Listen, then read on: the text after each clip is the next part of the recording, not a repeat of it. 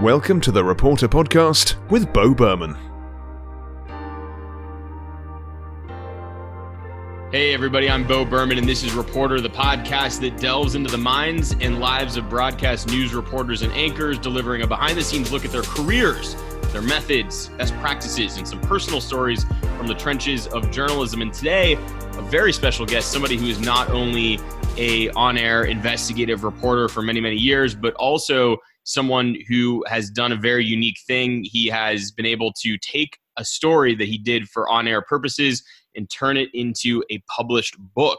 So I know that I've aspired to do this at one point, or at least had the hubris to think that it's something I could do.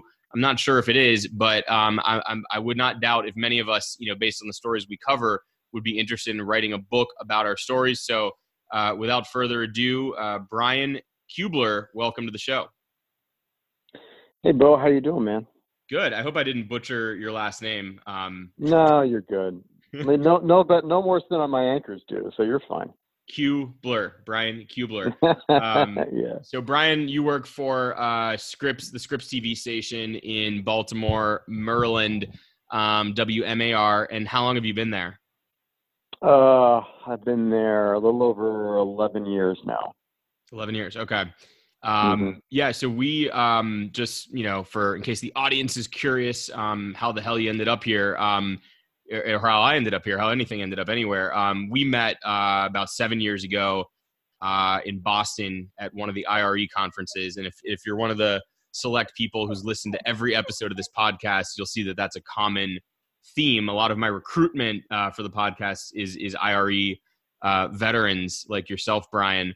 But yeah, so we met at my first IRE conference, which was in Boston, Massachusetts, and had a good time up there. A lot of learning. A few drinks are always had at those conferences. Yeah, it could be a mess. Yeah.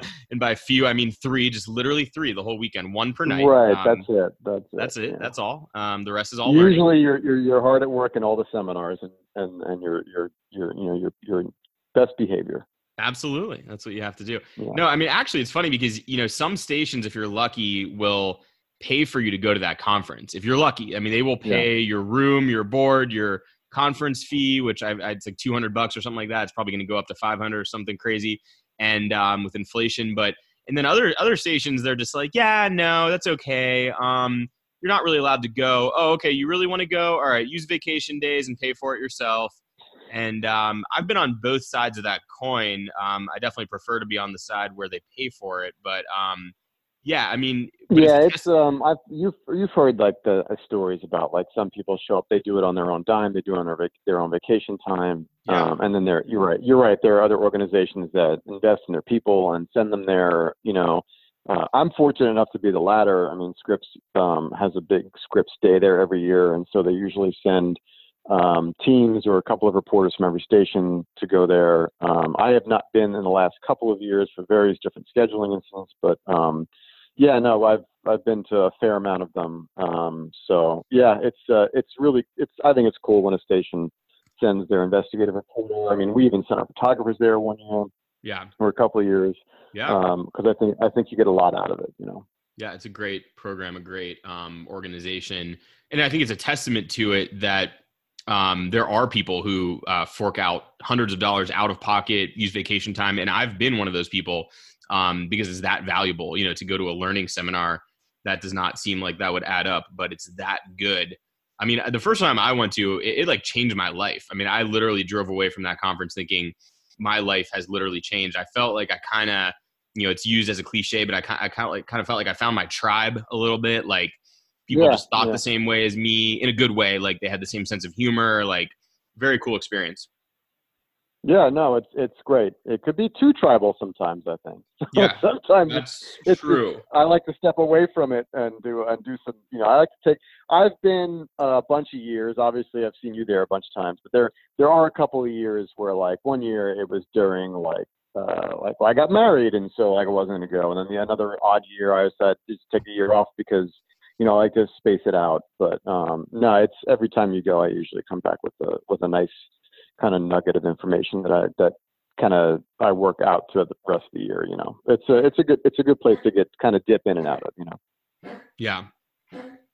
Excuse that weird noise in the background. My Pomeranian is coughing his lungs out. Coughing up something? Yeah, he's actually he's like not terminally sick, but like he's like long-term sick. He's about to turn 13 and he's just struggling with all these health issues, but he's hanging on. So, oh, man. But he has this little cough that comes out, sounds like a gremlin. But anyway, yeah, no, it's a great conference. Yeah, and I mean, I think life-changing for some people, at least for me, which is not even being overly dramatic. But so what you stopped going to it because you kind of feel like you've learned everything, or that you're like, oh no. No, I just haven't been. I think I didn't go last year for a scheduling conflict or something like that. But yeah, no, I attempt to go at least once every other year. Yeah. No, I'm just kidding. I actually haven't gone the last like 3 or 4 years either. And not because I don't love it, but same thing as you, just, life events and family stuff. And also I guess my station wouldn't pay for it. So that factored in, but yeah, but I miss it. Yeah. So you've been at WMAR for 11 years. Where did you grew up in, is it Long Island or New Jersey or something like that? You got it. Long Island. Yeah. Okay. I'm a Long Island kid. Yeah. Long Island. And you went to high school there, and did you go to college? I went to college in University of Maryland, College Park, and so I was down here for college. And then I got my first job. I was bartending after college, and then I finally put a resume tape together and finally got a job after a few months out of college at Twin Falls, Idaho. Is where I first landed my first gig. The high desert of Idaho. And then I spent a year there, and then I came back. I decided to go to grad school, and then went to. Is that worth it? Went back. Well, I met my mentor on. Do you remember a chat like back when chat rooms were like a thing? Like the site called Media Line, where like a lot of us would get on and talk about the business and all that kind of stuff. No, that one outdates me because I was like probably a little bit, I was probably like a freshman in high school at that point. So I was focused. I lived on a shoe message board called Nike Talk. I was like a shoe freak. No. But I mean, like I met who ended up becoming my mentor in the business, and he was a big Mizzou guy, and he's like, you need to go to Mizzou. He's like, yeah, I sent him a tape, and he's like, hey, your stuff looks great. Well, no, he's like, your stuff looks terrible, but I could see that you have a lot of like talent and promise. So I want you to go to University of Missouri for grad school. And I was like, I don't want to go to grad school. But eventually I said, you know what, fine. So I left the job there and went to grad school in the middle of Missouri for 2 years. But because I had a year of experience, I kind of didn't have to take a lot of like those intro classes or whatever. Mm-hmm. And the one thing about Missouri that makes it the number one journalism school in the country for TV is that they own their commercial NBC affiliate KOMU there. Mm-hmm. So like your lab work is done on a commercial television, not like a university like sub channel or something. Right. So like you're literally working for a commercial television station. And because I had a year experience, I went right into that. So I kind of consider it working through grad school because I did, I went straight out to the station and started working. Right. And then I did my grad degree there for 2 years. And then after I got done with that, I got a job in Memphis, Tennessee, at WREG down there, the CBS affiliate. And I stayed down there for about 6 years. Loved that city, but there's only so long a northerner can stay down in the South. So then I got the news director at the competition in Memphis that I was working against pretty much my entire time down there, became the news director at WMAR TV in Baltimore. And she immediately called me and she was like, I need someone like you up here. And I was like, hey, I went to school up there. I've been trying to get back to DC, Baltimore my entire career because I loved the area here when I was in school. And so she hired me and the rest is history. Wow. So it sounds like you do put a pretty good value on the Missouri experience. Yeah, I do. It's a master's degree, so you learned a lot of I learned a lot of theory and I really deep dive kind of eggheady journalism stuff. But Mhm. for me, it was I enjoyed it. I had to write a thesis, and I learned how to. My whole thesis was on narrative journalism and how I think it's important, regardless of because I think back then when I was doing it. Narrative journalism was mostly people recognize that as mostly features. Mhm. And my whole career there and in my thesis was to apply that to hard news. Oh, A hard news narrative style. And it was all in lab work and stuff like that and trying to prove it in my thesis and whatever. And then I went to Memphis and, it's a, big time crime city and it's constantly hard news, and I was working for a hard charging hard news director, and so when I wanted to do features she's like no, and she throw me out on murders and right. fires and court cases and all this stuff, and I didn't know that I wanted to be that reporter until my news director forced me to cover a lot of that stuff as a young reporter. And so I Yeah. applied this narrative style that I was studying and that I wanted to be, and I kind of mixed the two, and that's basically how I would describe my style as a reporter, as an investigative reporter today, is a hard news narrative style. And I learned a lot from Wayne Friedman, who you may or may not know, and maybe some listeners do, big time Emmy award-winning reporter out in San Francisco, who's been recognized for his writing 52 times with Emmys and Murrows and all this kind of stuff. He used to do seminars at all the big journalism conferences and stuff. And so I learned a lot from him and his writing style and the idea of a universal truth in all the stories that we tell. And if you don't make them relatable, no one cares. So every time that I'm out on a story, whether it's a general assignment turn or an investigative piece, I'm usually looking for that kind of universal truth, that narrative hook that's going to make people care about a story. And so that's how I've always approached everything that I've written, regardless if it's investigative or just a hard news general assignment turn. Yeah, that's so good that you do that. I mean, I think my personal belief is I do think a lot of times reporters lose sight of that universal truth concept, or put simply, why do I care? Why would the bulk of people care about this particular shooting or this particular fire or whatever? And and sometimes it's challenging. I mean, sometimes you're kind of they kind of don't care, but you have to come up with something. And, whether it's just connecting to the emotion or, something they can relate to. But I think reporters get into this mode of just banging out scripts and, especially general assignment reporters. And it's it can be a dangerous game, because the more you do it, you kind of forget about that concept of but wait a minute, let's take 10 steps backwards here. You might want to leave out this one fact, but inject this extra piece of emotion, and people will remember that story a lot longer sometimes. Yeah, it's hard. You can't do it with every story. I mean, I'm a crime reporter, right? I'm a crime investigative guy. And so I'm covering crime every day. Today I covered crime. I covered crime today, yesterday, the day before. And, I'm not sure if you've heard, though, but Baltimore has a little bit of a crime problem. So it gets a bit repetitive. And, sometimes you get jaded and sometimes the story just isn't there because a lot of people don't want to go on camera or they don't talk. But, I usually try to find a thread or a piece or something, and I try to really write it up so that people understand that this is not just, your standard script. You know what I mean? Sometimes it's there, sometimes it's not. I mean, it's also very obvious if you're trying to force it too. You got to know, and that's, being in the business as long as I've been now, I kind of know when I can do that and when I can't. So. Yeah. It's just a matter of what elements you're gathering, what you're able to put on tape at the end of the day, Yeah, absolutely. So reporting in Baltimore, you cover a lot of crime. You're an investigative reporter.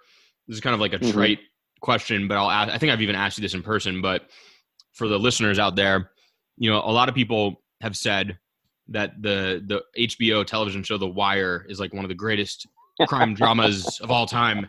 What is it? David Simon created it. Yeah, are you incredible. into it? Are you into it, or do you love it? The Wire or The City? The Wire. The Wire. Okay, so I have a story about this. So watched The Wire as it aired on HBO back in whenever it aired, in the early mid 2000s, right? And I was like, this show was incredible. And I lived in Memphis. I was a reporter in Memphis at the time, so I was like, this show was incredible. And then I got the job here, and then I worked for 2 years here, and then I watched it again, right? I just kind of binged it, and I was like, yeah, this is still great. And wow, this is exactly what Baltimore is. And by that time, I had known the players, I had covered big trials, I had covered big crimes. And like, I can tell the characters that David Simon was talking about were real life characters, you know, like the mayor was the governor now, and like the city council president was the mayor now. And like all this stuff, I was like, oh, it all makes sense. And so then I fast forward to now, and I'm watching it now for the third time, and it's a completely different experience. It's brilliant on a lot of levels, and it gets this city on a lot of levels that, like, as I kind of get more experienced in reporting in this town, I experience it on different levels. It really is an incredible piece of work.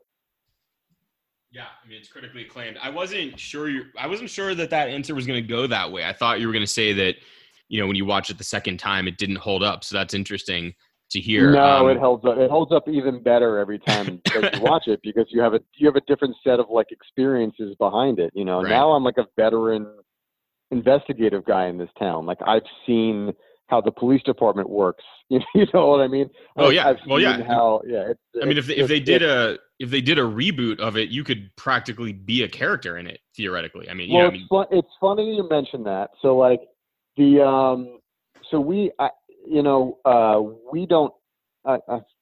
had a really bad murder here 2 years ago. We had a homicide cop that was killed, right? You know, cops tragically are, you know, this happens quite a bit, right? But homicide detectives are never usually killed in the job. You know, they're plainclothes guys that are investigating. They're not like frontline patrolmen. So that was weird in and of itself. And that story kind of evolved because they never found anyone who did it. And then there's this theory that it might be suicide. And it's been like kind of holding this city hostage for a couple of years. And so HBO is starting to come around and do a documentary on that case, and a wildly like corrupt ring of officers called the Gun Trace Task Force, which, you know, was a big, huge story last year too. So HBO is kind of doing a big documentary on it, and they ended up following, you know, they've been all the press conferences, and then through all of that, they ended up following me quite a bit. And a print reporter in town as well. And the executive producer of the documentary is a character on The Wire. She was a character on The Wire, and now she's producing documentaries. Oh wow! I sat down for, like, you know, they follow you around. They've been following me around for like 8 months, 9 months now. But then you have like your formal interview where you sit and talk to them for like 3 hours, you know? Yeah. So I don't know when that's gonna air. I know they're kind of toward the end of their production now. And I don't know when that's going to hit HBO, but, I should be part of it, as I'm told. So that's kind of interesting. And it's, you know, produced by one of the actors that was in The Wire. So, you know, it's art imitates life, whatever that saying is, right? Or something like that. Right. So that should be fun. We'll see how do you know what it's going to be called? No, I have no idea. I know that they're like looking at dailies now and kind of figuring out how they're gonna. I think it's still a year or so away. I don't know that they have a working title for it. But this particular Sonia Sohn is the producer. She was Detective Greggs on The Wire. But she also did a documentary, I think 2 years ago, called Baltimore Rising, I think it was called, which was critically acclaimed on HBO, and that was about the riots in 2015 and the interplay between the police department and the community and all that kind of stuff. Wow. I guess it won't be called just like The Wire 2. That wouldn't make sense. No, I don't think so. They're just incredibly lazy. Yeah, that's very cool. Was your station okay with that? Like, did you have to get clearance for that, or did they balk at that at all? I did. I asked them, I said, you know, listen, this documentary crew wants to follow me around.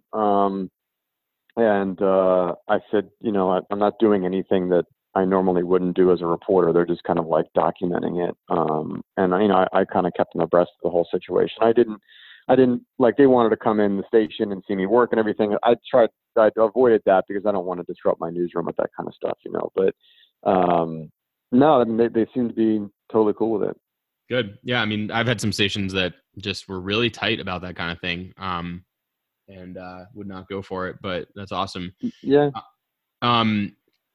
So you've been at WMAR, like we've said a couple times here, 11 years since you left Memphis, and that's kind of it's always what's the word? There's a term for this, like a stripe on your badge, or there's a term for it, like a positive thing whenever an opposing, like a competition news director plucks you, and picks you and wants you to be on their team. I've always viewed that as like kind of cool, actually, that theoretically like, there's this tough competition, and like I always have this mindset of like, oh, they must hate me.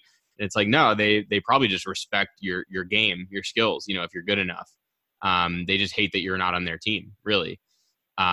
So that's kind of cool that that's what happened and got you from Memphis to Baltimore. And so you've been in Baltimore a long time now, quite a while. And what's really exciting in your life the last couple of years is the book. So Brian has authored a new book called The Long Blink, and it's based on a story that you covered, right?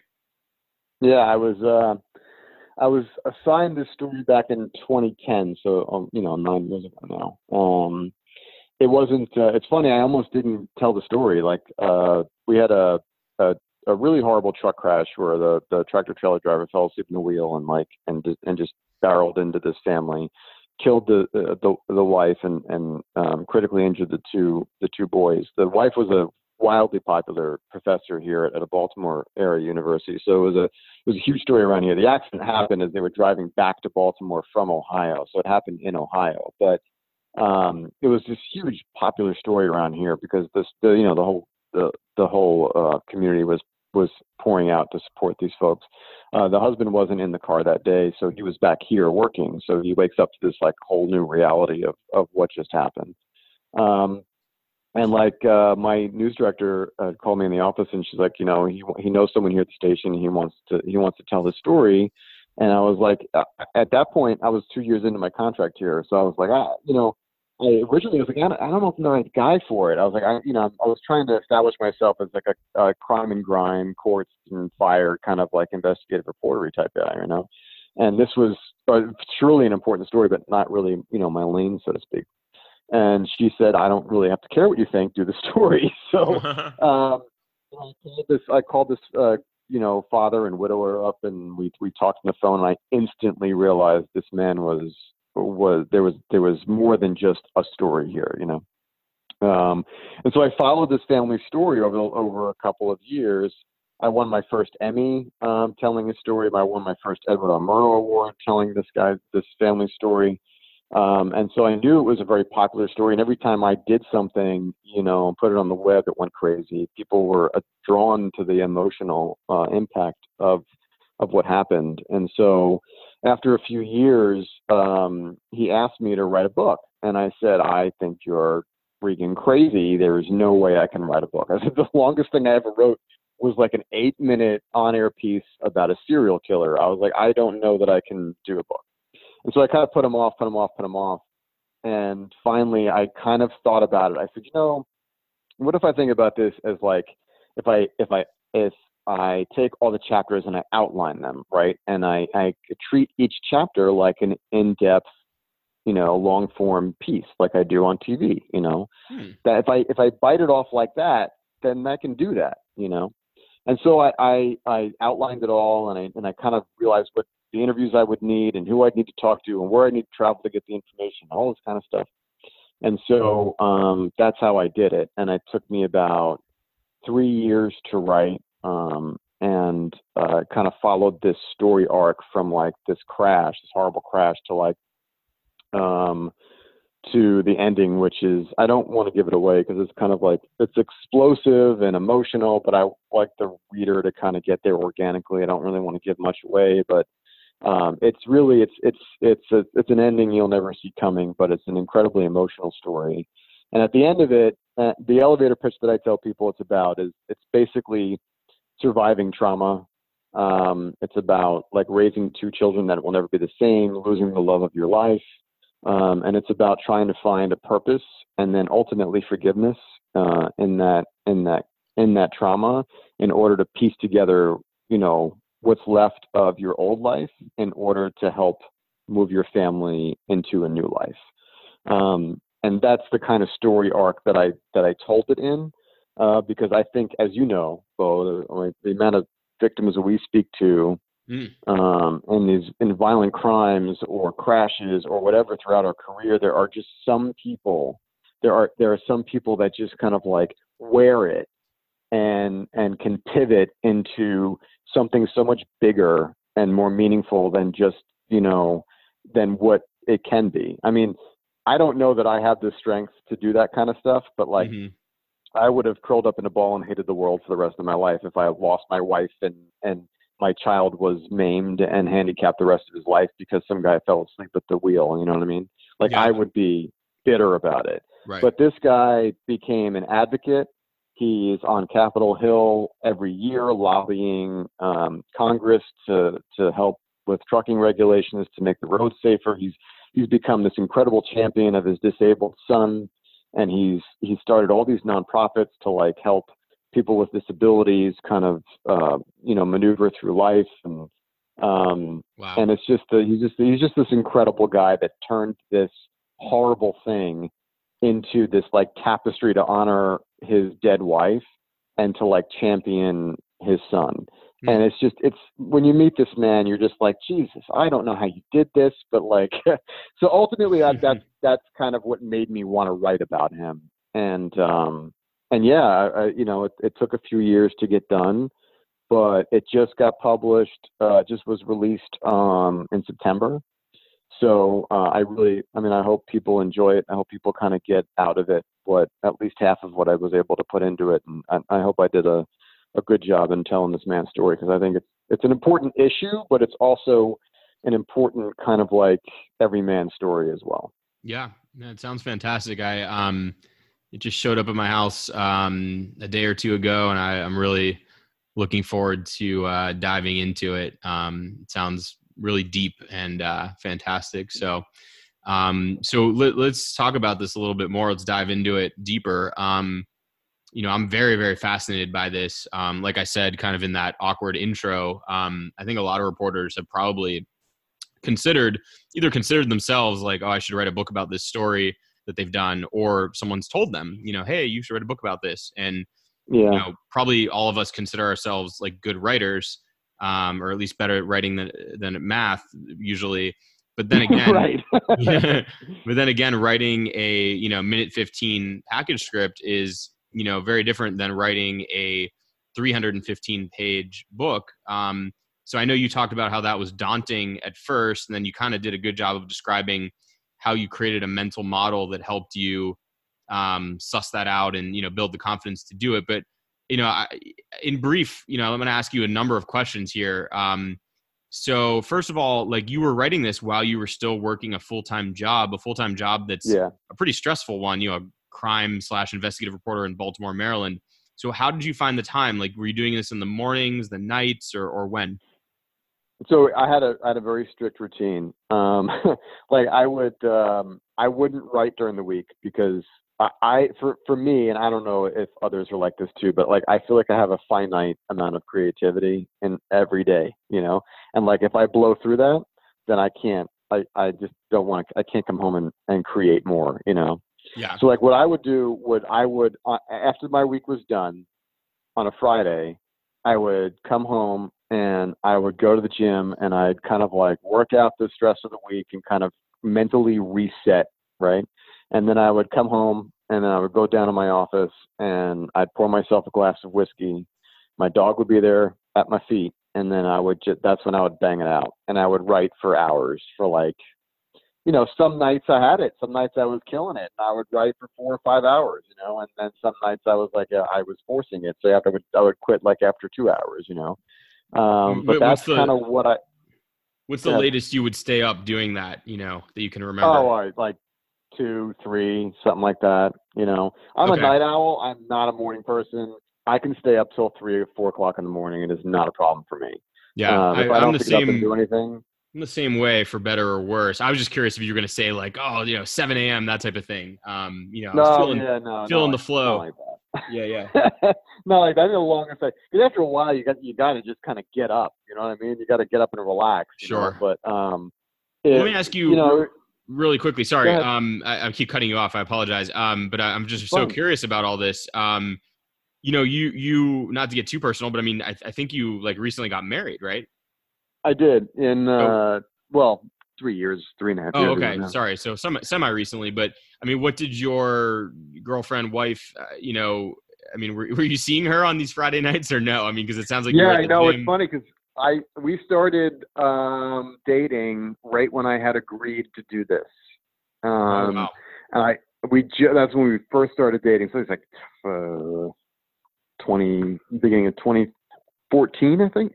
2013, I don't remember. And so I told her, I said, listen, I'm going to endeavor this thing, which means I need my Friday nights. And so we can't see each other on Friday nights. And she was like, okay. She goes, that's cool. That's awesome. I don't care. And I was like, cool.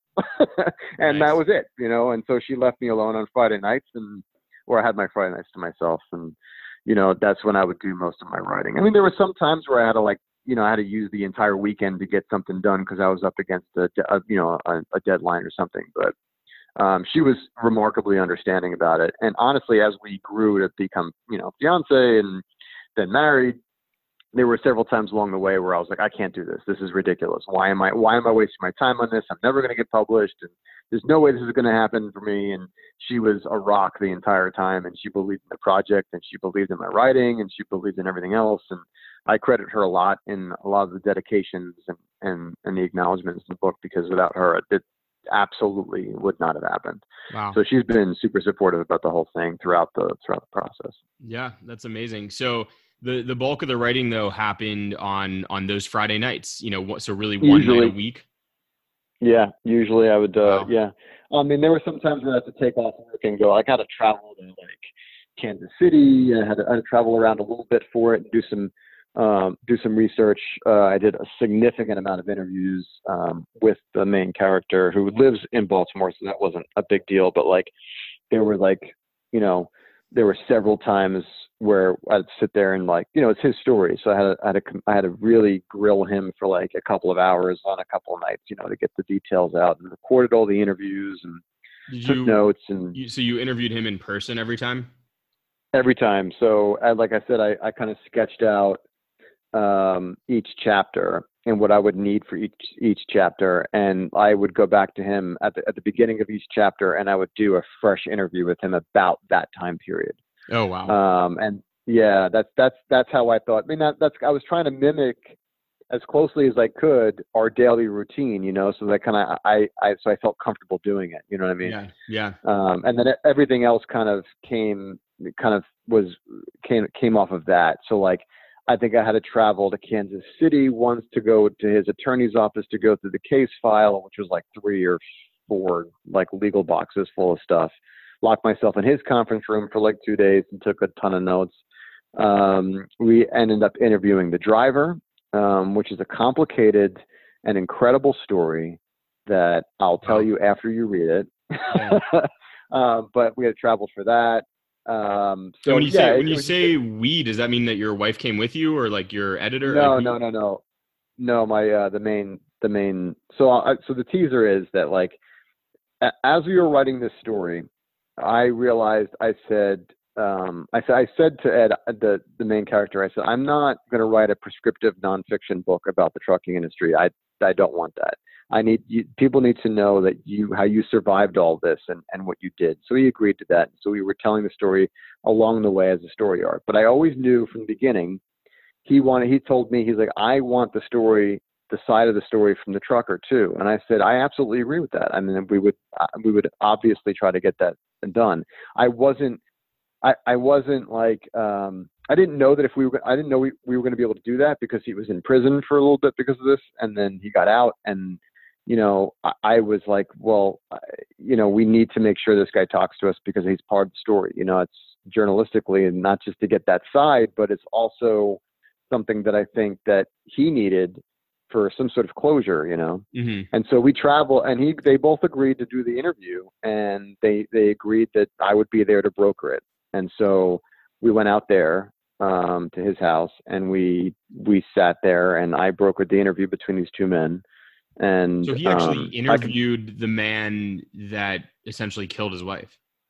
Yes, I did. I interviewed him on behalf of the main character, but he was standing there as I did it. So by broker. Okay. So you did conduct the interview though. Okay. I did. Oh yeah. I had my laptop, had my microphone up. We all knew what we were doing. And what kind of, so I did. go ahead. No, it's just, so I could tell you unequivocally, Bo, that we've done, how many how many interviews have you done in your career, right? You can't even count them, like thousands, right? Yeah. Over 2,000. Right. There are big ones like that you prepare for, and then there's your everyday kind of like, hey, what happened here? Did you see this? Did you see that? Right. All that kind of bullshit. So like this was unequivocally the most like emotional, stressful, like mind blowing. I've run out of adjectives to describe how this interview went. But it's all laid out at the end of that book, and it's an explosive kind of twist that I don't think readers see coming. But I don't want to say too much more about it because I think it's for the reader. I think they need to organically experience it for themselves. Yeah. But no, let's not have any spoilers on the podcast. No. That's my big tease. There you go. Yeah. You can read it. You can buy it on Amazon, Barnes and Noble. Yeah, absolutely. Yeah. So people can go on Amazon and get, where do you want them to get it from? Does it matter? Or, is there a place that's better? It doesn't published. The publishing, it doesn't make a difference whether you get it in the store or online. There are plenty of stores carrying it on shelves. But the easiest way for most people, I guess, is Amazon or BarnesandNoble.com, and it's on both of those. Yeah. Books A Million, Target. I think you can get it anywhere. Okay. So are you going to be like rich now? No, that's a big misnomer. You don't really make any money off books. You have to be like Stephen King to make money off books, Yeah. I think you have to write. You have to have a lot of books. You have to get big advances and that kind of stuff, and that doesn't happen for a reporter on their first time out. But yeah, who knows? Maybe the second or third. We don't know. So you do have plans for more? Well, like I was saying, like you were kind of talking about earlier, it's like there's this thing, right? Was if you're a reporter, and I think for the true writers among us anyway, that like there are like 5 or 6 like what I call back pocket stories, right? That through your career that you've covered, that you go, man, this would make a great freaking book one day, right? If I ever had the tenacity to sit down and write one, or knew about the publishing industry enough to do it, or get lucky enough to get a real book deal, like this would be a great story, right? I've had those stories in my career. I have like 5 of them that I think would make a great book. Yeah. This one was not one that I saw coming, but it was the one that presented itself at the time. Mm-hmm. And so now that I was able to do it, and that, I was able to go through the whole publishing process and the literary agency process, and there's so much stuff that I had to learn about this industry that's not our industry that, I really had to become a student of. And so it took a while to get the book contract, but I finally got it from, a legit publisher, and then all this stuff kind of starts happening, and now it's out. So I'm like, okay, I've done this once. Now, what if I go back to do one of those other stories that I thought might make a great book? Right. You know what I mean? So that's kind of where I'm at right now. Well, sometimes, I think sometimes in life, like 80% or if not 90% of the battle is just like learning the rules of the game. And then once you know it, you can play it infinitely. But there's sometimes a really uphill battle to learning the rules, such that many people decide just not to learn them. And publishing is it's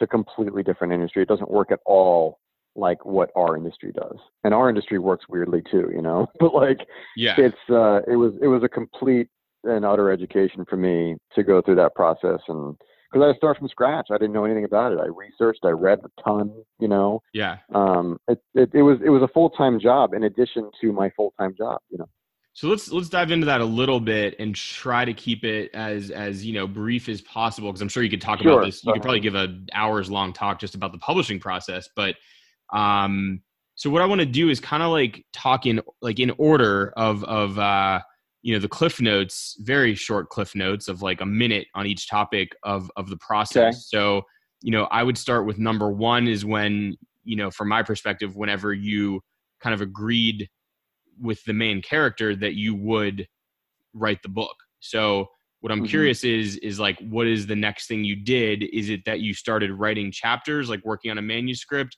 or did you write an outline first and then start looking for a literary agent? I wrote an outline first, and then I immediately started writing a manuscript. Now, quick side note, for nonfiction, generally speaking, you write a proposal, which is like a 60-page document, right? Of like all this stuff, like what's the book about? Obviously, a synopsis.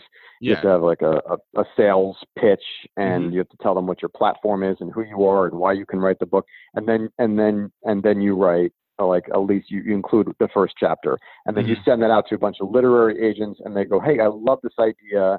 I'm going to represent you on this," and then they clean up your proposal, and then they send it out to a bunch of publishing houses in New York or wherever, and then they get a big publisher to say, "Great, I love this book." They purchase the contract, and then you write for the next wherever long their deadlines are, and then that's your nonfiction book. Yeah, sorry, that's what I thought was the process. So it was yours. Yeah, so I thought fiction. My understanding was that fiction you have to present a manuscript first. Correct. In nonfiction, you don't. You do the proposal, and then they kind of give you an advance, and then you write it and hope that That's generally how it works. But your book is nonfiction. In my research, is your book fiction or nonfiction? It's narrative. Okay. It's narrative nonfiction. So, like in my research, when I was looking up all that stuff, I read somewhere that it was better for a debut author to have the manuscript written first. Okay. And I was like, okay, I'll do that. That is not generally the rule. I did it backwards, but I'm glad that I did it backwards because I needed to know that I could write a manuscript before I get a contract to tell me to write a manuscript, right? I didn't know anything about it. Okay. So I wanted to write it first. So that made more sense to me. Now, my next book out, the next idea I have, I'm going to write a proposal, and hopefully that will get purchased and optioned, and then I will write it from scratch with that editor. But I did it backwards here, but it was good that I did because as being a debut author, the book deal that I ended up getting, the editor wanted the full manuscript before she committed, and so it worked out for me. Oh, wow. But yeah. Wow. Yeah. Interesting. So, so you wrote, you came to this tough decision. Okay, you know what? I'm actually gonna do this thing, I think. And you start writing the outline, and you broke it down and thought, okay, I'll treat it like I'm just doing a series of news packages, in-depth pieces, and string them together and weave them together.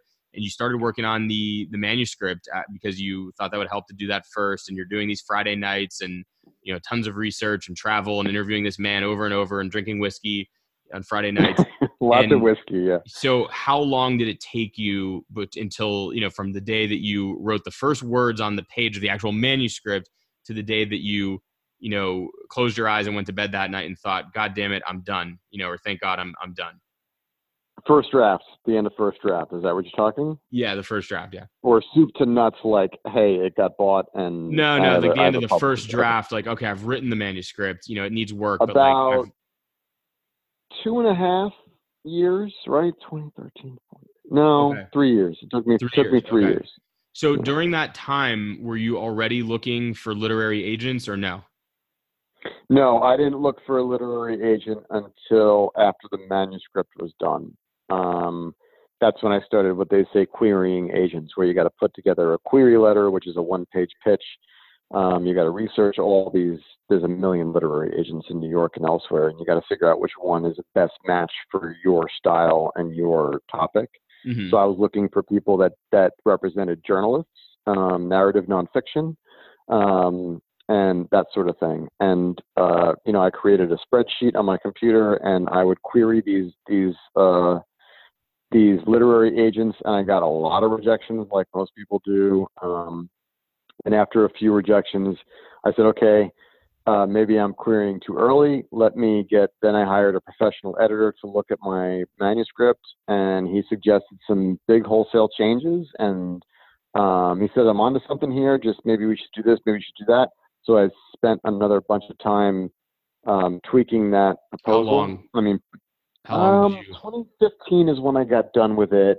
And then I think late 2015, I had a professional editor look at it. And so I think about another 6 months. So by mid 2016, I was back out querying agents again.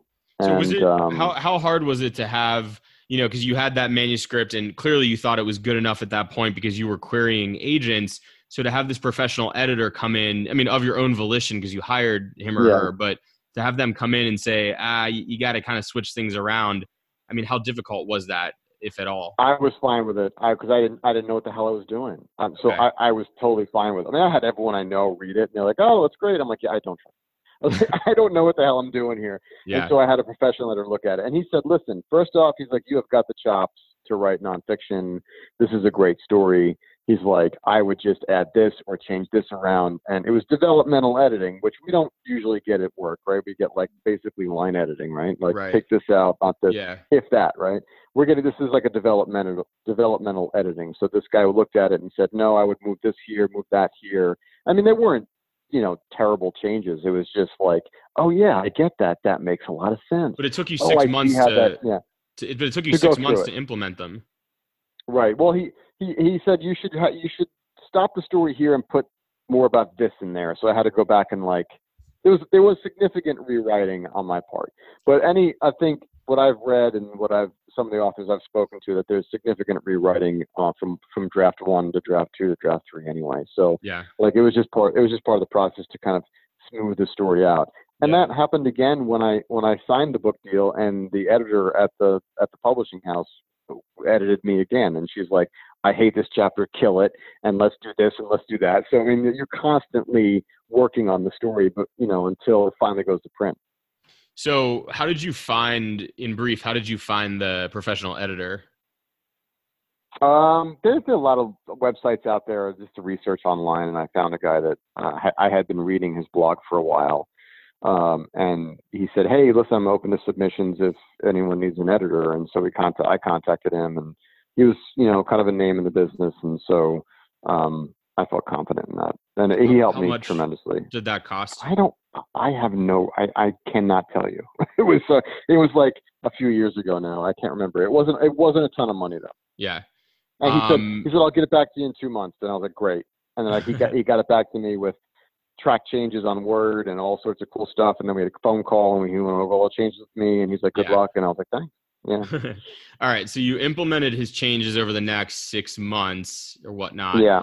And you go back to querying, and what happened? Like, tell me about the time when you finally got the literary agent who wanted to work with you.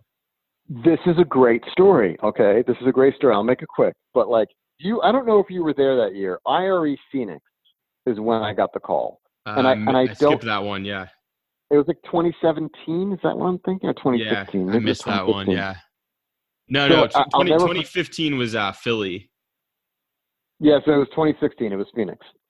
So it's June in Phoenix, right? And I know because I had queried a bunch of agents, and I was just kind of that was one of my doubting moments where I'm not, I was kept getting rejections, and the rejections I were getting love the writing, love the story. I'm not the right person for this right now because of such and such and such and such. So this is a pain in the ass. And so after, so I was in Phoenix, and the first night there, I got an email from an agent saying, hey, send me a few chapters, send me a partial, as they call it, like a part of your manuscript. And I was like, oh, this is exciting. So I sent him like a couple chapters, whatever. And then the conference starts, and you're, kind of buzzing around with people and going to seminars, and bing, got another email. And one of the seminars said, I like what I'm reading. Send me send me the rest of it. And I was like, oh shit. So I sent him the rest of it, and I'm kind of like quietly excited, but like don't want to get too worked up, and go and continuing in the conference or whatever. And, they keep these things so damn cold in June, these buildings, these conference centers, like you're freezing. Freezing. So I was like, and it's hot in Phoenix. So I was like, I got to go outside and I have to melt down for a little bit. I got to need some heat, Right. So I remember like walking outside, and I told nobody. I mean, I have a couple of close friends at IRE that, you hang out with. I think we kind of ran in the same circles, you and I, but like, Rachel DePompa, you should have her on this show. She'd be a good one to have too. She's been invited. So, like, she's on the list. Yeah, the queue. She's in the queue. Love her. She's the only one I told because we go back a ways. And I was like, I think this guy asked me for my full manuscript. I'm like super excited about it.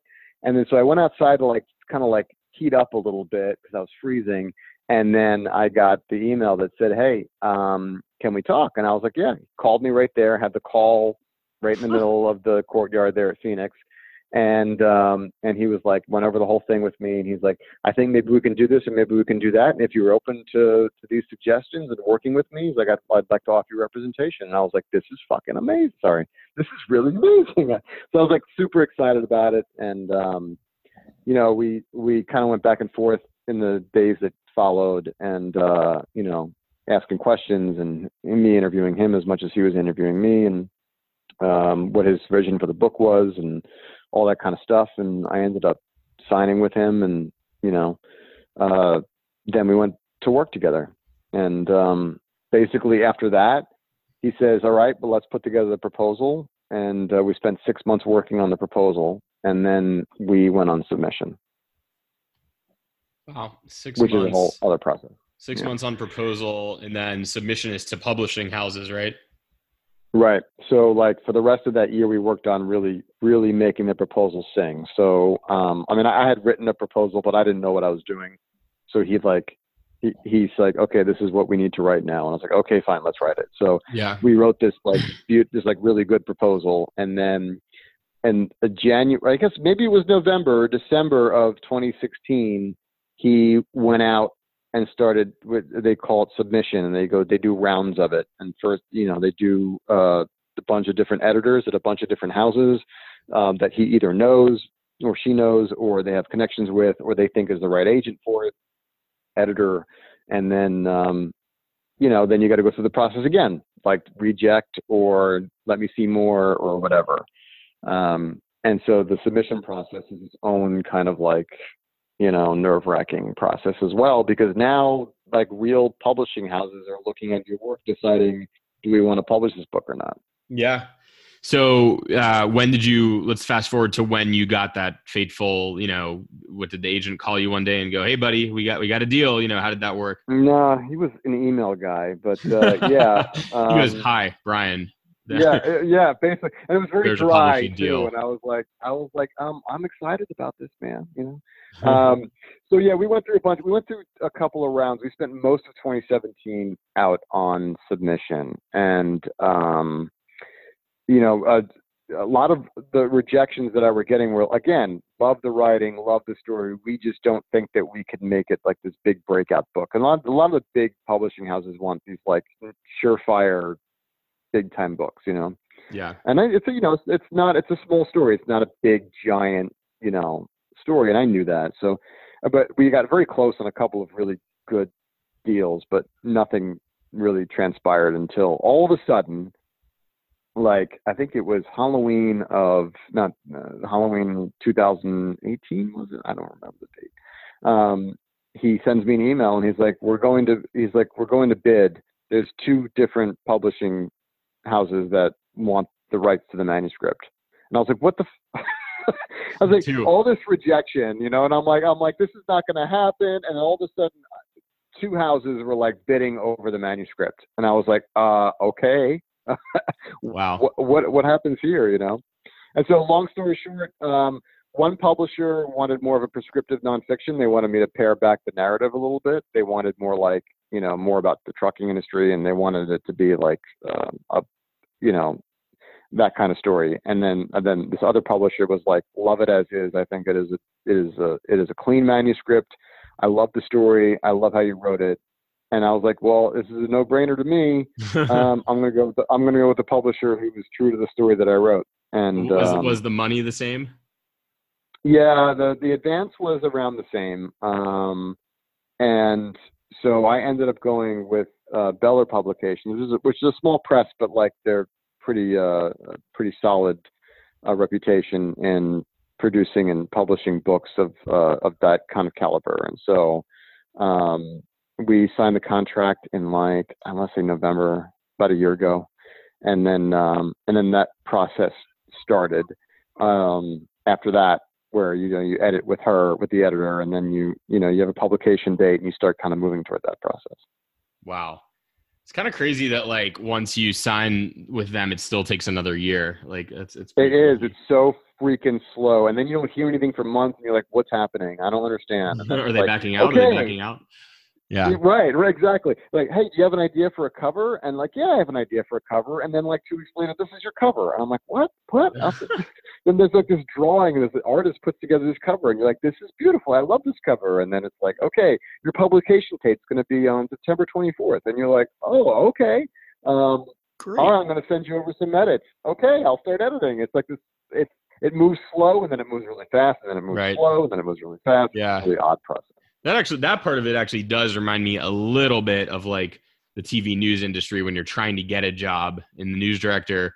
For some reason, all news directors do not like to communicate with you. It's just this weird cryptic, hello. And then they send this really friendly email, and then you're like, yeah. And you write back, and then you don't hear from them for 3 weeks. And it's this crazy thing. And then they're like, actually, can you get on a plane tonight? And you're like, what? You haven't even responded to me, dude. It's been 4 weeks. I know. It's so wild, but I don't know what that, to this day, I don't know what that is. I don't know if that's a power thing or they're just so scattered, with busyness that they, I don't know what that is, but it just seems like trying to thread the needle between hiring freezes or something, or okay, maybe. Now we can hire you. Who knows? Right. Right. So crazy sometimes. That's possible. Well, congratulations. I mean, what an effort, and just hearing that process, I'm tired. Cause that sounds it's a lot, a shit ton of work. But so you basically started this in 2013. Soup to nuts. It took about 6 years between the conceptual idea of doing it, and then it being on a bookshelf. Wow. Yeah. Which, by the way, does not get old. You go into the Barnes and Nobles, and there it is. And I'm like, that's so cool. Crazy. Yeah. All that work is worth it. And frankly, I mean, the book, our reporting, may change lives. I mean, it may affect someone, I mean, that's just what an eternal reward, I imagine, that you get from this. It's just. Yeah, no, it's great. And I really enjoyed telling the story. And I mean, the last couple of months has been kind of a whirlwind, because I was doing the book festival here in Baltimore, getting some reviews in some magazines around here, and doing some book signings. Going out to Ohio in a couple of weeks to go do a huge tour out there, where more events, more signings. Wow. Media, I was able to, but the really good thing about it was being in the business. I was able to kind of cash in some favors. So a lot of my friends would get me on the air, at competing stations and podcasts and stuff like that. And so it's been, doing NPR, doing a bunch of different stuff. Ooh, wow. Then you have to hire a publicist who's pushing it really hard into different markets now, and so it's a whole process. Yeah, I mean, I know you're on at least one big time podcast so far. So yeah, it's a lot of selling. It's a lot of selling me, and I don't know how you are, Bo, because I mean, listen, a lot of us reporters love the promotion part of it. I fucking hate it. I always have. I've never liked it. Yeah. I've always I would drop a big piece and walk away and let this piece speak for itself. I never enjoyed POPs. I never liked being in these. I never liked really heavy promotion runs on stories and stuff. Yeah. I never liked being in it. I always wanted to be story first, not me. Let me correct it. I didn't want to be in the promo. I wanted it to be story first. You know what I mean? Right. I was always uncomfortable with having to be hey, this is what I did and blah, blah, blah, or I changed it. That's never been my approach to it. Mm-hmm. So now that's what I have to do. I have to go out and go, have you read my book? Blah, blah, blah. I freaking hate it. I really, really hate it. But I've had to swallow all that because that's what it's about. Like it's self-promotion. Like I have an Instagram account, which I never had before, a Facebook author account, which I never had before, all this pushing that I feel like it's all ad nauseum. I'm constantly posting pictures of the book and reviews, and it's a full-time job, man. Yeah. It sounds like a lot. But very cool that you were able to see this through and get to this point, and definitely like a life altering thing that you decided to do. And the main character of the story, you know, he must be pretty thrilled that you, you know, saw this through and it came to fruition and on basically his advice or his request. You know, have you ever heard of the author or the podcaster, Tim Ferriss? Yes. People kind of either hate him or love him, or don't know about him. I err more on the side of loving him.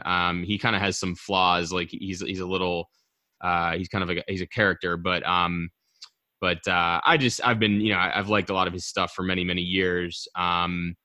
His first book was called The 4-Hour Work Week, which he is the first to admit sounds like a scam book or something. But yeah, he has a podcast that he started around 2011, and it's partially what inspired me to do this one, which follows a similar format. But anyway, the point of bringing him up and pivoting a little bit is just that when he was marketing, I think it was his first book. I forget if someone gave him this idea or if he came up with it, but you know, this was back in 2006 or 2007. So a very, very different, you know, technological and cultural and societal time point than we're in now in 2019. But he went out and like in San Francisco and in like New York City, went to Barnes and Noble, like on major corners, like the major Barnes and Noble stores, and bought out his own book, quietly, like kind of secretly. I forget exactly how it was done secretly, but, you know, just kind of quickly, you know, went in and said, hey, you know, do you have this book? Yeah, we have it. How many copies do you have? We have 45, you know, I don't know, or we have, you know, whatever. And he was like, okay, I'll take them all. And it was like some story about like creating some sort of like demand. So then like people would go in and be like, do you have it? And they'd be like, well, we did, but we're literally sold out of it. I don't know. It's some weird story like that, but it always stuck with me. It's kind of like a cheap trick, you know, essentially. So I don't recommend that you do that, but it's I don't know. You could. Well, I mean, I bought a copy, so there's one. But I don't think Amazon's I'm happy. I appreciate the support. I really do. I don't think Amazon's going to sell out anytime soon.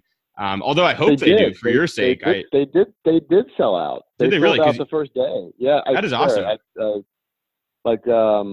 We had the library here did a huge event for the launch night, which was great. Ooh. So we had a big speaking series. Yeah, it was sick. Awesome. Wow. So it's all about knowing, but you know how it is. It's all about knowing people in the industry that, you know, like they're like, oh, a local reporter wrote a book is a big deal, you know? And so they're like, so they had a beautiful launch night around us, which coincided with the reopening of this beautiful building that they just restored downtown Baltimore. It's a gorgeous library.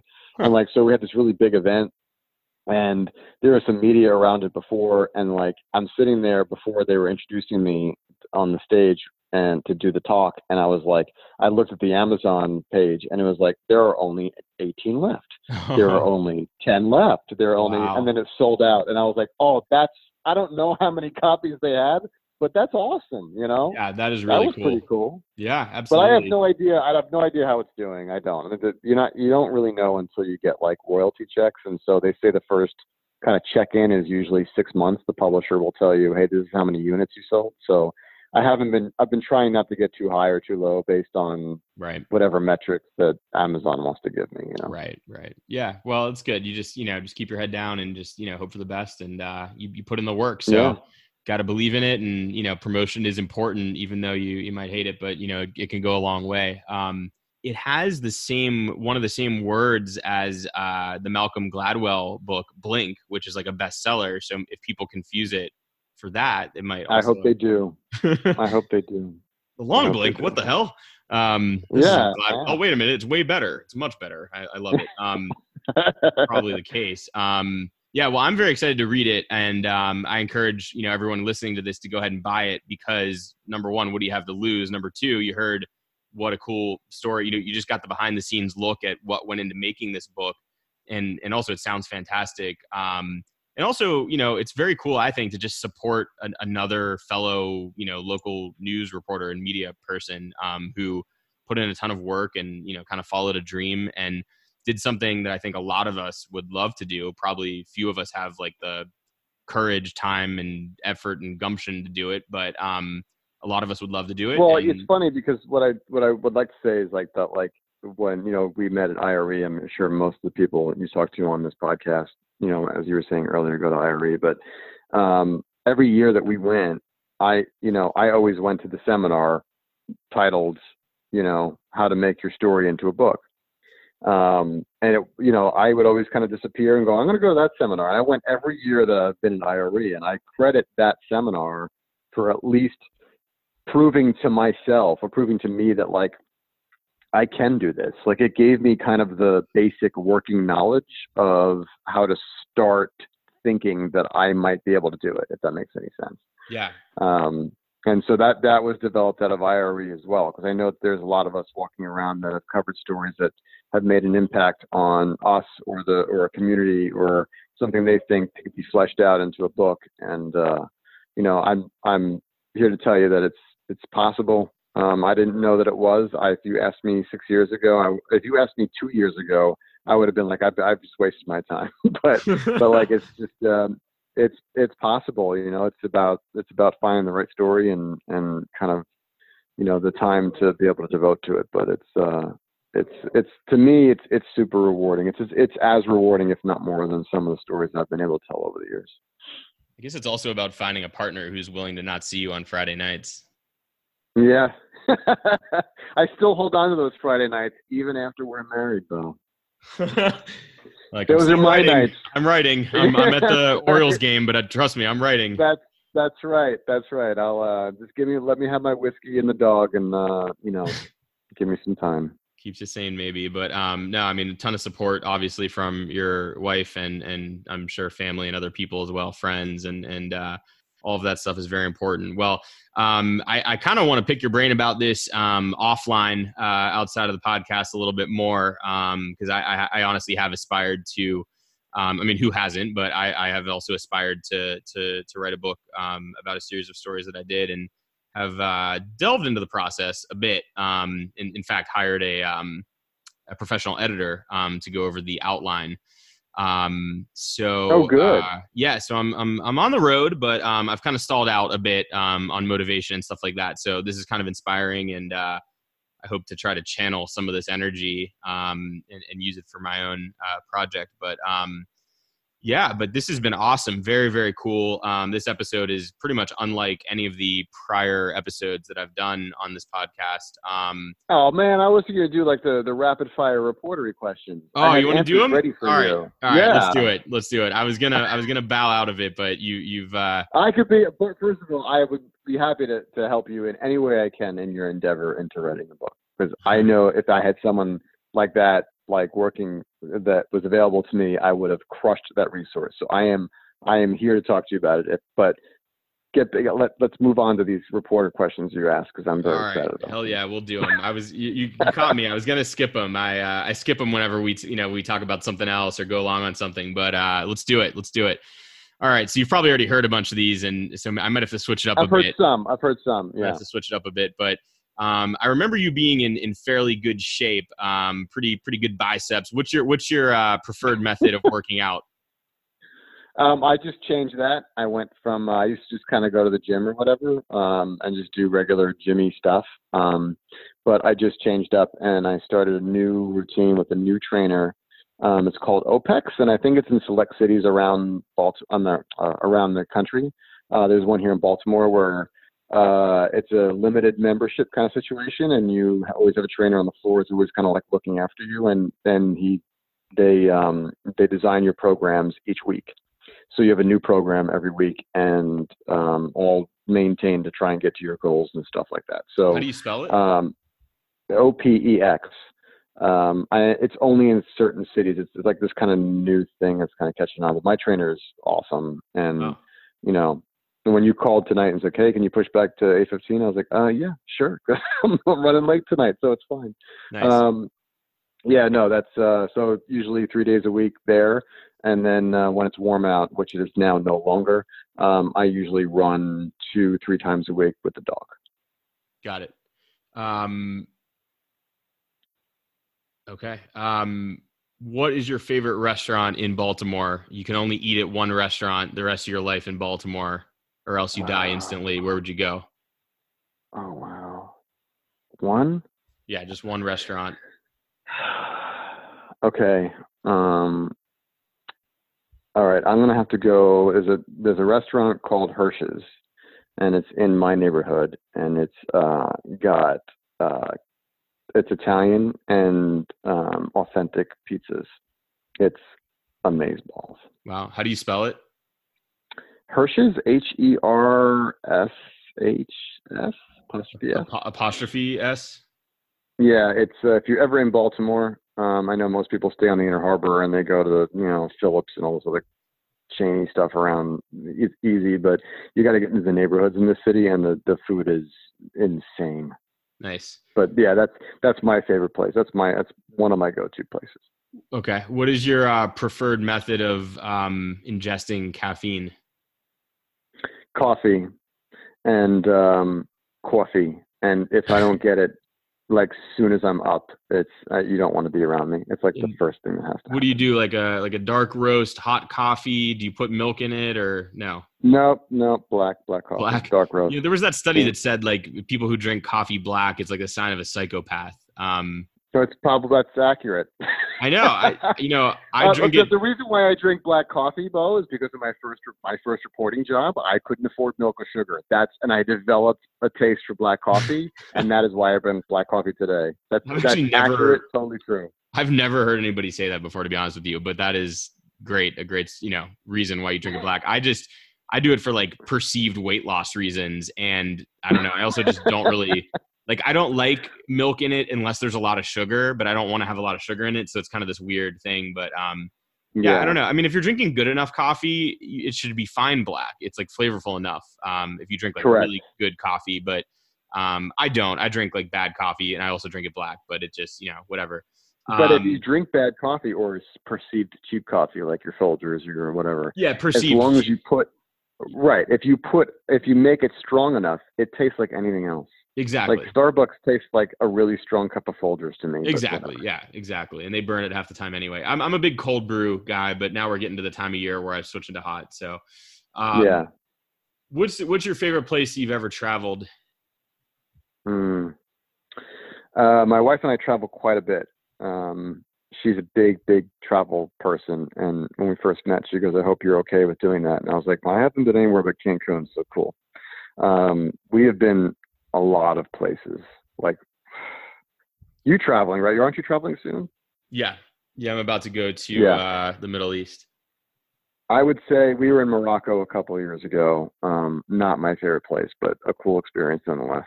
I have to go with probably Cape Town, South Africa at this point. Wow, I'd love to go there. Loved it. South Africa in general, I was like enamored by. I'm enamored by the entire continent. I'd love to go back because we went to Morocco. We went to Cape Town as part of our honeymoon, but we went to Morocco with some friends a couple of years ago. But like Africa is just like, yeah, I'd love to go back. But so far, Cape Town, I think, wins the day. Yeah. Good stuff. Good answer. What is a book that has greatly influenced your life, or maybe influenced your life the most besides your own? That's funny.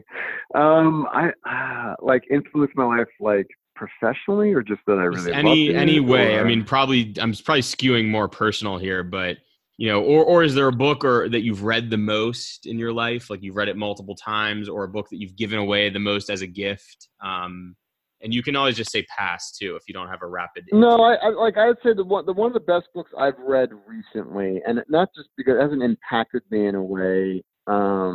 I read fiction because I need to get lost in fiction. You know what I mean? Like I don't personally, even though I wrote one, I don't usually read nonfiction that much. Okay. Or prescriptive nonfiction, like life hack type stuff. So when I read, it's usually to kind of just get lost in a story. My favorite author is a guy named Jonathan Tropper. He's got like, I think 6 or 8 books that I think are amazing. I've read every single one of them. I devoured them. He hasn't written one in a while, but the most recent book that I've been a huge fan of is called, I don't remember the author's name, and it's on the bookshelf that I can't get to now, but it's called All That's Said. She's an Irish writer, and it's about this guy that's sitting in an Irish pub, and each chapter is a toast to the person in his life that affected him the most.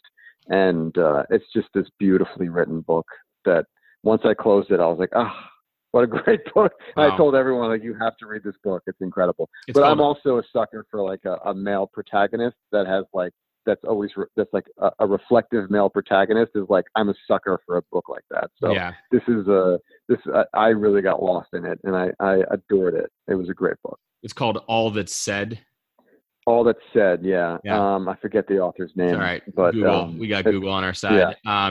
There you go. You know, it's funny. I forgot. I just remembered one story that I had to tell about you, and it's that I remember asking you for some reporting advice many years ago, because you had presented a story or something like that you did with the police, like you were doing a police ride along, and I told you that sometimes I felt like I had a difficult time getting the police to trust me or to invite me on a ride along sometimes, even though I'd done a few, but because they kind of viewed me as like a stiff. I show up in a suit and tie, and I'm like this guy with a microphone, and we just like can't relate. And you were like, well, there's only so much you can do about that. I mean, if you go on a ride along, maybe first of all, don't wear a suit. But you were like, the big thing is this. And I was like on the edge of my seat, and you were like, swear.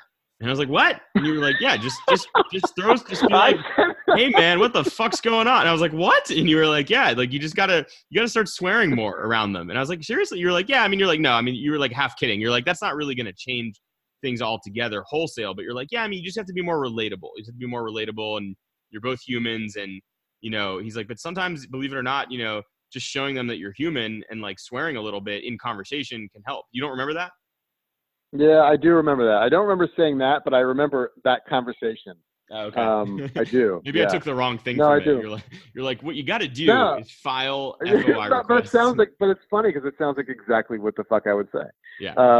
The cops view reporters as stiffs. They do that, or they're out to get them, kind of thing. And then for me, my father was a cop, my uncle was a cop, so like I relate to that a lot easier than a lot of reporters do. Yeah.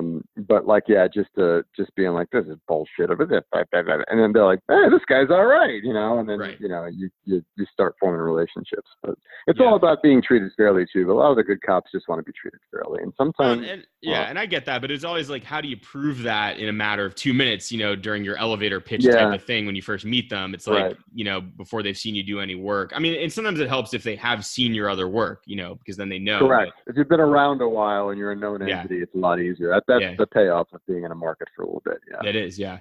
Okay. What purchase of $100 or less has most positively impacted your life in the last 6 months or in recent memory? AirPods. But that's not less than $100 though.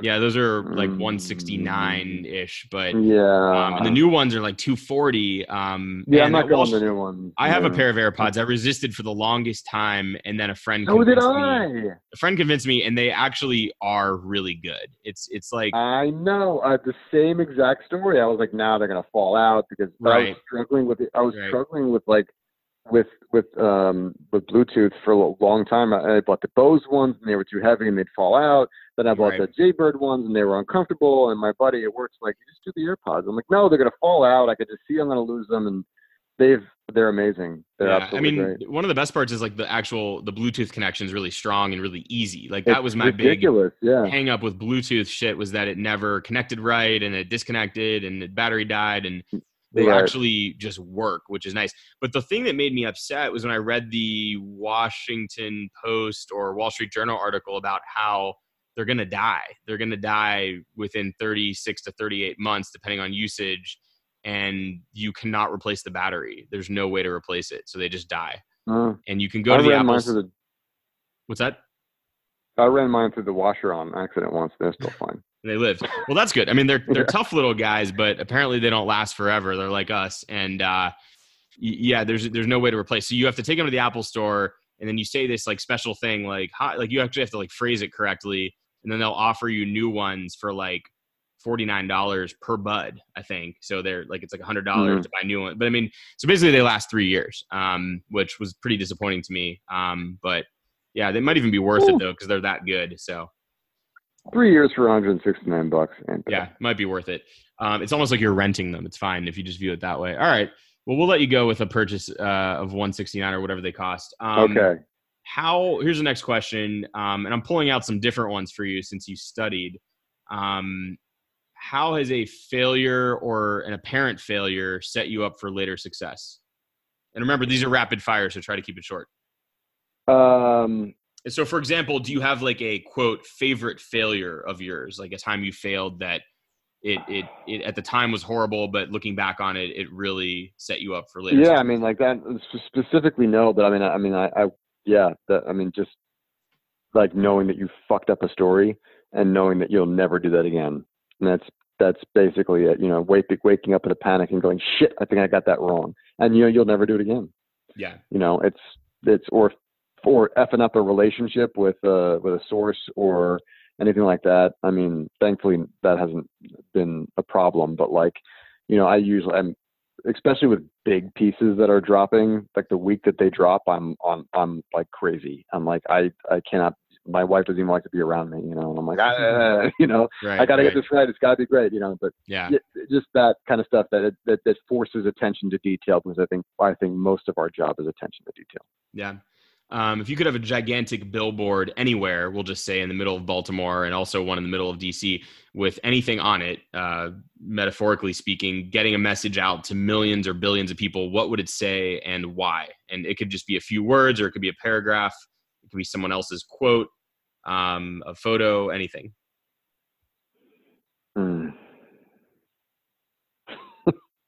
I mean, it could just be an advertisement for your book if you want. It could. Fine, but let's pass that one. I don't really know. All right. What is one of the best or most worthwhile investments you've ever made? And it could be an investment of money, time, energy, etc. I would honestly say the investment in myself, the investment in trying to make this book happen, and the investment in forcing myself to believe in myself, which was a big part of the process. Yeah, that's probably easy answer after hearing all that. Yeah.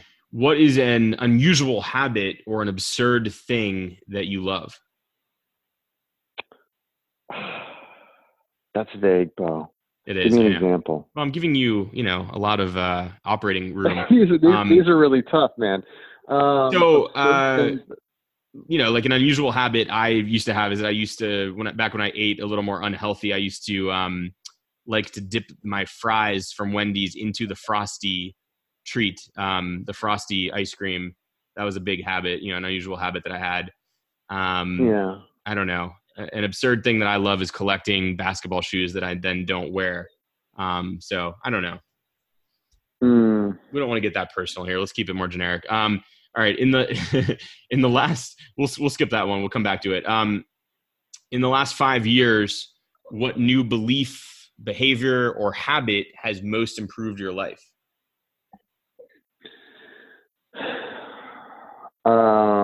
Habit would probably be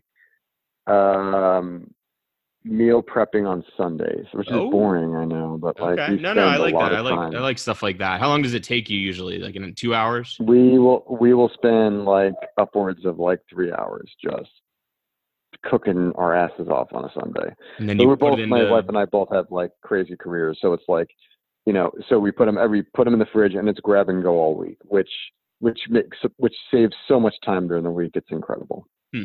Awesome. And you're eating a lot healthier too. Yeah, you put it in like little plastic containers and stuff, and right. What's your favorite or go-to meal to prep? Like chicken and broccoli, or with a little bit of rice, or what?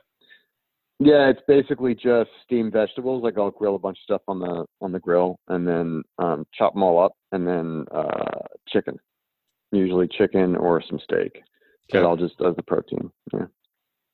pretty boring. I mean, the weekends we go out to eat, because my wife's a foodie, but like usually it's just 4 days, 5 days a week. It's that just meal prep stuff. Sure.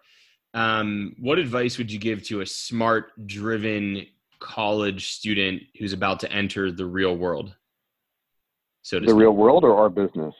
We'll just keep it generic. The real world, quote in quotes, the real world. I would say pay deference to people that are more experienced and older than you. That quality is not as well respected as I would hope it would be in some of the some of the younger folks, but and then read a lot and always seek perspective, because I think now we have the opportunity to put ourselves in our own bubbles and just hear our own echoes. And I think a lot of people don't spend a lot of time seeking perspective. And I think it's crucial. Yeah. When you personally feel overwhelmed or like you're lacking focus, what do you do to try to regain focus or calm down? Drink. All right. Well, it did help you write the book. So it did help you write the book. Just like honestly, a dark room where you're just like, and a glass of whiskey and just kind of let your mind go, or a long run. I'll say that too. What was the second? A really long run. Oh, long run. Rolling Rock. A long run on a hot day. I thought I heard you say whiskey or a Rolling Rock. I was like, okay. No. Like just a whiskey by yourself and let your mind go, or a long run on a hot day. A long run on a hot day goes a long way with me. Like my mind can take the trash out, and I come back a much better place. Yeah. All right. Super fast answers here as we wrap up. What besides watching The Wire for the 9th time, what TV show are you streaming right now? Atypical. I started on Netflix, which I think is a cool show. That's like the kid who has special needs. Yeah, they just dropped a new series, nice. New season. And then we're watching Unbelievable right now too, which so far has been very, very good. Cool. Do you listen to podcasts generally? Yes or no? Not as much as most people do that I hear about, but yes, I do listen to them. Okay. This is the fill in the blank question. So Bo is the blank of journalism. I like to say Bo is the Jason Bourne of journalism, is kind of what I would like to be, or how I would like to see myself. Brian is the blank of journalism, sort of like a fictional alter ego. That's a tough one, man.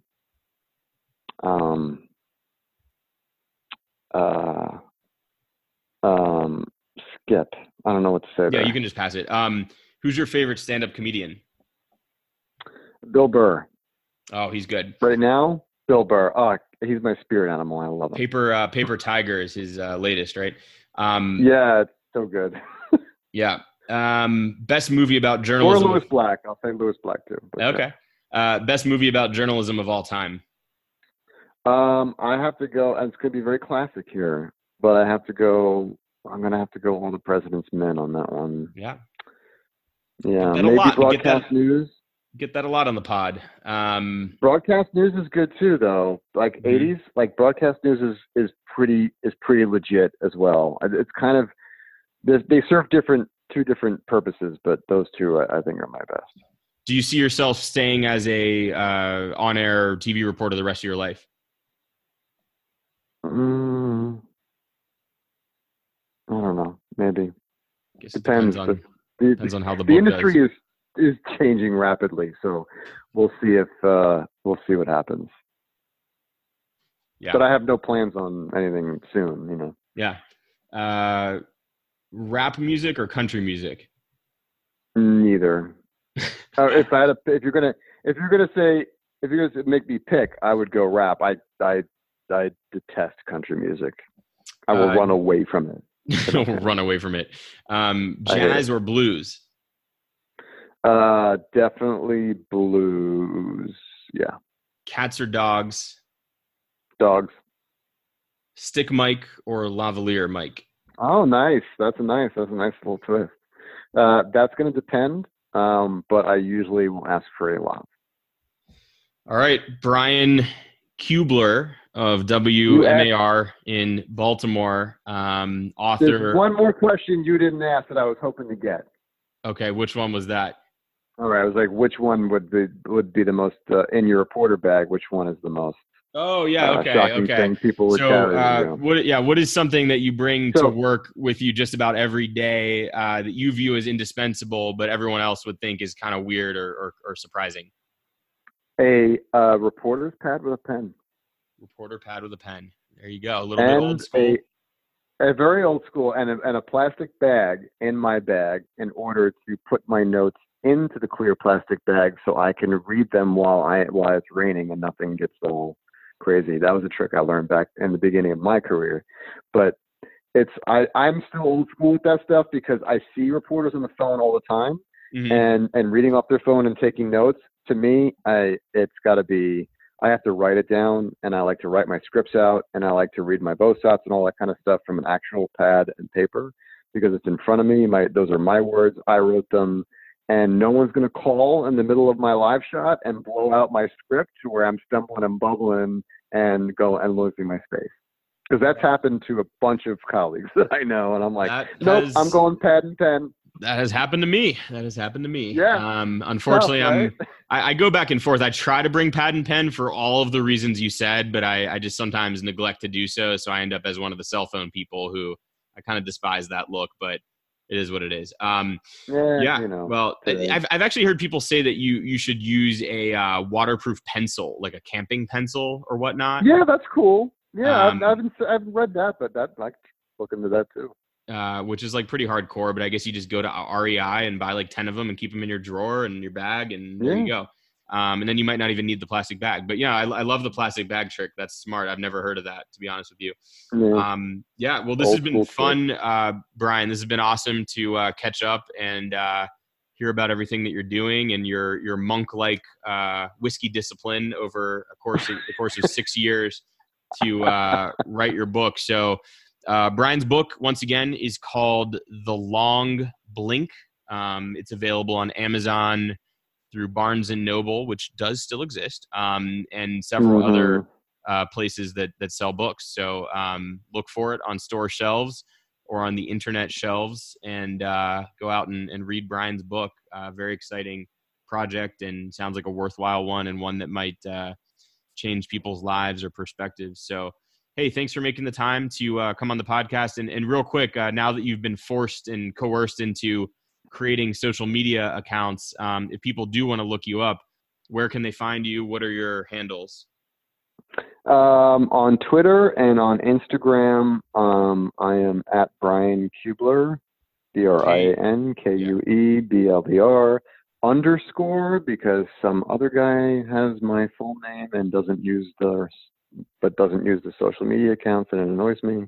So the underscore comes at the end of both names? Yeah, so you're typing in my name, and when you're typing in my name, I'm the one that pops up, but my actual handle has an underscore in the end, which I can't stand. Yeah. And on Facebook, it's at author Brian Kubler. And then I have a website called brian-kubler.com, which has all the book information, where to buy it, backstory, my bio, media, all that other kind of stuff. Sounds good. All right, we got it all. Okay, Brian, have a good night. Good talking with you. You too, man. Thank you. It's been a pleasure, Bo. Thanks for listening to this episode of the Reporter Podcast with Bo Berman. Please share, subscribe, and leave a review on Apple Podcasts.